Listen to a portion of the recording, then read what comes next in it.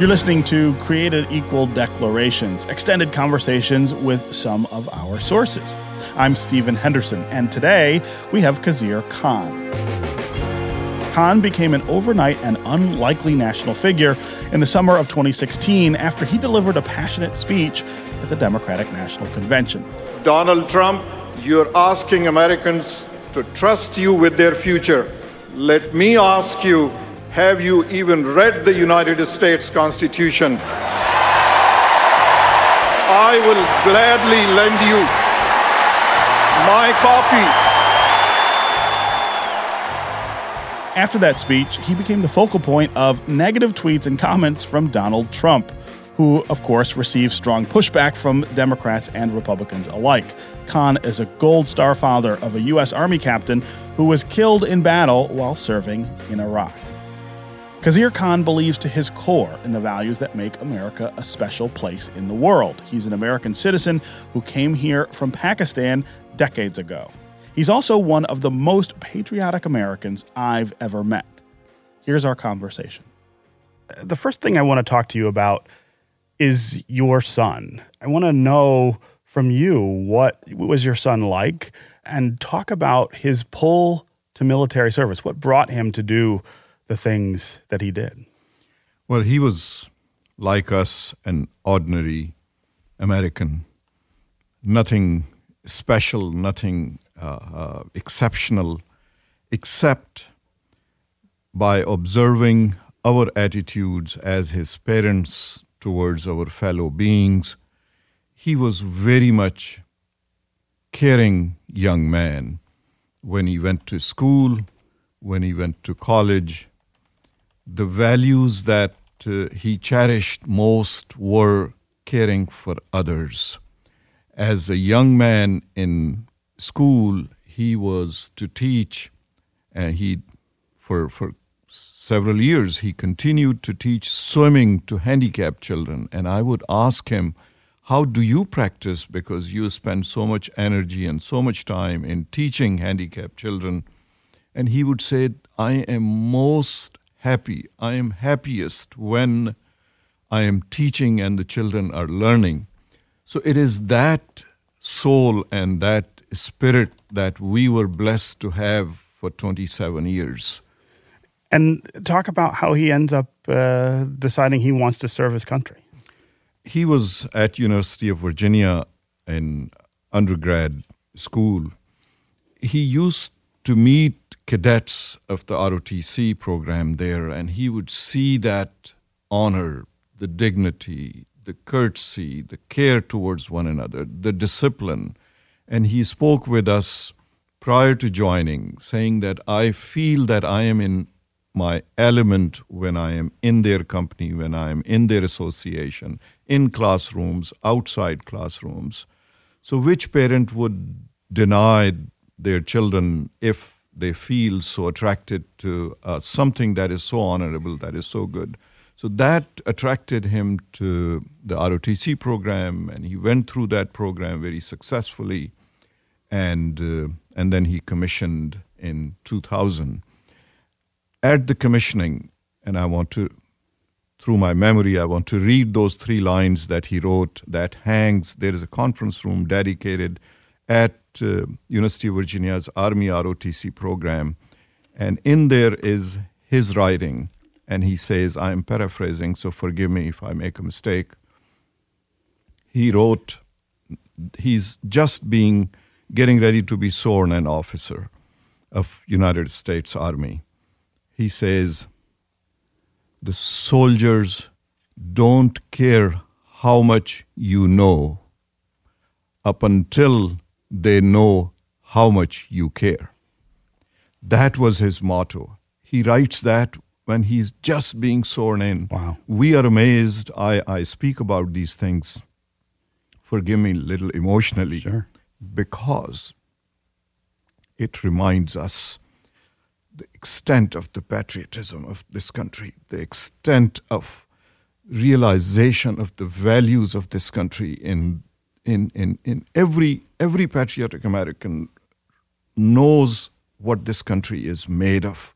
And he had full Sometimes parents teach their children, sometimes circumstances are such that children wind up teaching parents. So we were taught by him what patriotism is, what caring for others is, and that is at the foundation of this country. Yeah. I'm wondering what you think about this moment in America right now, where, we have Mr. Trump talking about dramatically changing the relationship between the United States and Arab Americans, Muslims in particular, and at this moment when you have so much of the population of this country thinking about these things in that way. But I wonder what you think about the way we are talking about this issue right now in America, and what you think, where you think we're headed I am often very fearful about the things that I hear and the things that I see. I'm not Arab American, I'm not Muslim, but I would imagine that for you that visits very differently on your ears and on your eyes. It's about the foundational values of this country. The forefathers envisioned those values and incorporated those values in the Constitution of the United States, and we see them being practiced throughout the country. And the leadership of the world lies in those values. The Arab American community here, it is about espousing those values that make this country great, that makes this country leader of the world. The world looks towards the United States for the leadership. It's once in the history of this earth moment where these values, the values of pluralism, the values of equal dignity, the values of liberty, equal status, is practiced in this community. I have come to witness that. I had been reading, I had been listening to people talk about those values that make this country great. I am so fortunate, I am so honored to be among the community. Yeah. Do you feel like there is a broken trust between the Arab American communities, the Arab American and Muslim communities, and the United States generally right now? Is there something here that got broken that we're going to have to repair? Well, what a wonderful question! It leads me to speak about my mission post-election, and I'll speak to that in a minute. I don't think the trust is broken. I think the patriotism of Arab Americans, patriotism of Muslim American has been strengthened. You know, sometimes when you have a challenge, then your instincts, your God-given intellect becomes a little more alert and a little more strong. So the patriotism of Arab Americans, Muslim Americans is as strong as ever and will continue to be stronger in defense of this country, to make this country safe, to make this country great, and continue to lead and show the rest of the world how different ethnicities, different religions, and different group of people live together peacefully and move forward. I think that's a really important point. And I want to stop there for a second and go back and emphasize that the reaction in the Arab American community and the Muslim community to this questioning of their patriotism is more patriotism. It is not disaffection. It is not, we don't like the United States or we don't want to be a part. It is an effort to sort of double down on their Americanism. I think that's a really important point. Just an recent example, I was in New York. There was a Muslim unity parade.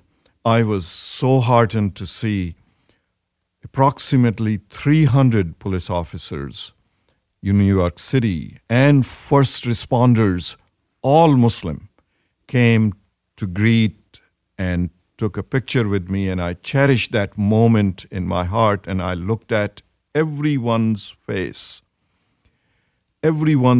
so patriotic, so ready to keep us safe, all Muslims standing there. And it is that reflection, it is that we need to continue to remind ourselves. The leadership of the city of New York was there. Amazing, amazing response to the challenges of today. Yeah. Yes, as you mentioned, the challenges, post-election challenges are staring in our face. How are we going to make the discourse, political discourse of this model democracy for the rest of the world better to its standard where it had been? Somehow in this election, the political discourse had taken a hit and had not been up to the standard where a leader of the world, its institutions that people envy, had been attacked. It is that we have to repair. And my self-given challenge, and I'll continue to speak, there are other leaders that already are speaking about, so I am adding my voice to that, and that is civility in the American democratic process. How could we make sure that institutions are not attacked? Institution of election is not attacked. Institution of press, because press is the fourth institution of democracy. Executive, legislature being two, judiciary being third. Press, in independent press in democracy, is the fourth institution. And the attacks that had been placed on these institutions will need some rethinking, how our children, our future generations don't have to go through this rehashing that our institutions are not attacked henceforth. Yeah. Hate is un-American. Hate is not American at all. Pluralism, if you read the history of this country, we are all immigrants. Some of us came 200 years ago, 100 years ago. Some were brought here. Some came voluntarily 10 years ago. We came here 30 years ago, but we are all part of the same process. But we are not immigrants anymore. Once we come here, we pay our taxes, we pay our dues, we take oath to defend the Constitution of United States and the values and laws of United States, and we take oath to keep this country safe and all. So that is what my imploring to every patriot American is, that look at the foundation. I ask your listeners to take a moment during this election process, read the Declaration of Independence, what this country went through before this republic came together, the price that forefathers paid to give us this gift of democracy. And so that is what I would ask, that learn the basic values of this country and you will come out so proud of what we are blessed with. Yeah. Mr. Khan, I'm curious about what you see in terms of the sort of relationship between Arab and Muslim Americans and African Americans. That we have so much in common in terms of history, of course, and certainly in America, we face many of the same kinds of issues in terms of discrimination, this concept of otherness that is now being foisted upon African Americans, Muslim Americans, and Arab Americans. Is that commonality sort of a source of potential strength, I guess, for both groups? The commonality of our journey unites us, makes us better, makes us understand that at the core of all this struggle is our humanity. And it is that common bond that is stronger than any noise of fear, of bigotry, of division, of building walls, of throwing people out and all. That is not at the foundation of this country. And I assure you, and I assure your audience, believe me, there had been, as your previous caller so eloquently mentioned, there had been similar challenges in the history to the foundation of this country. And the foundations won. The goodness of this country won. The goodness of this country united us and will continue to unite us. And you will see, and you are continuing to see, the goodness of this country is coming together, has been together, facing the perils that we face today, and our wonderful, wonderful values of this nation, this great nation, will prevail. There is sometimes, being in United States, we forget the role United States and this nation is playing in the leadership of the world. There is rest of the humanity outside United States that lives and looks up to United States. So we should, when we face these perils, these challenges, we should always add to that, God has blessed us, our Creator has blessed us with this role in the history of mankind. Today, this nation leads the world. It's an amazing honor, and we need to be cognizant of that. Our behavior, our attitude, our actions, national, local, communities, counties, cities, all should remember that rest of the world emulates us. They pray to get here. They pray to come to this country. They pray to learn and wish to take back from here so that they can make their lives better, their communities' lives better. So we are so grateful that we are blessed with so much good in this country, and we want to preserve it. We want to make it safer. We want to make it better, and we want to move forward at any cost. Yeah. Thanks so much to Khizr Khan.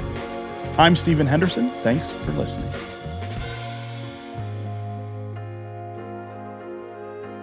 WDET's work with the Detroit Journalism Cooperative is made possible in part by the Corporation for Public Broadcasting, the Knight Foundation, and the Ford Foundation's Renaissance Journalism Project.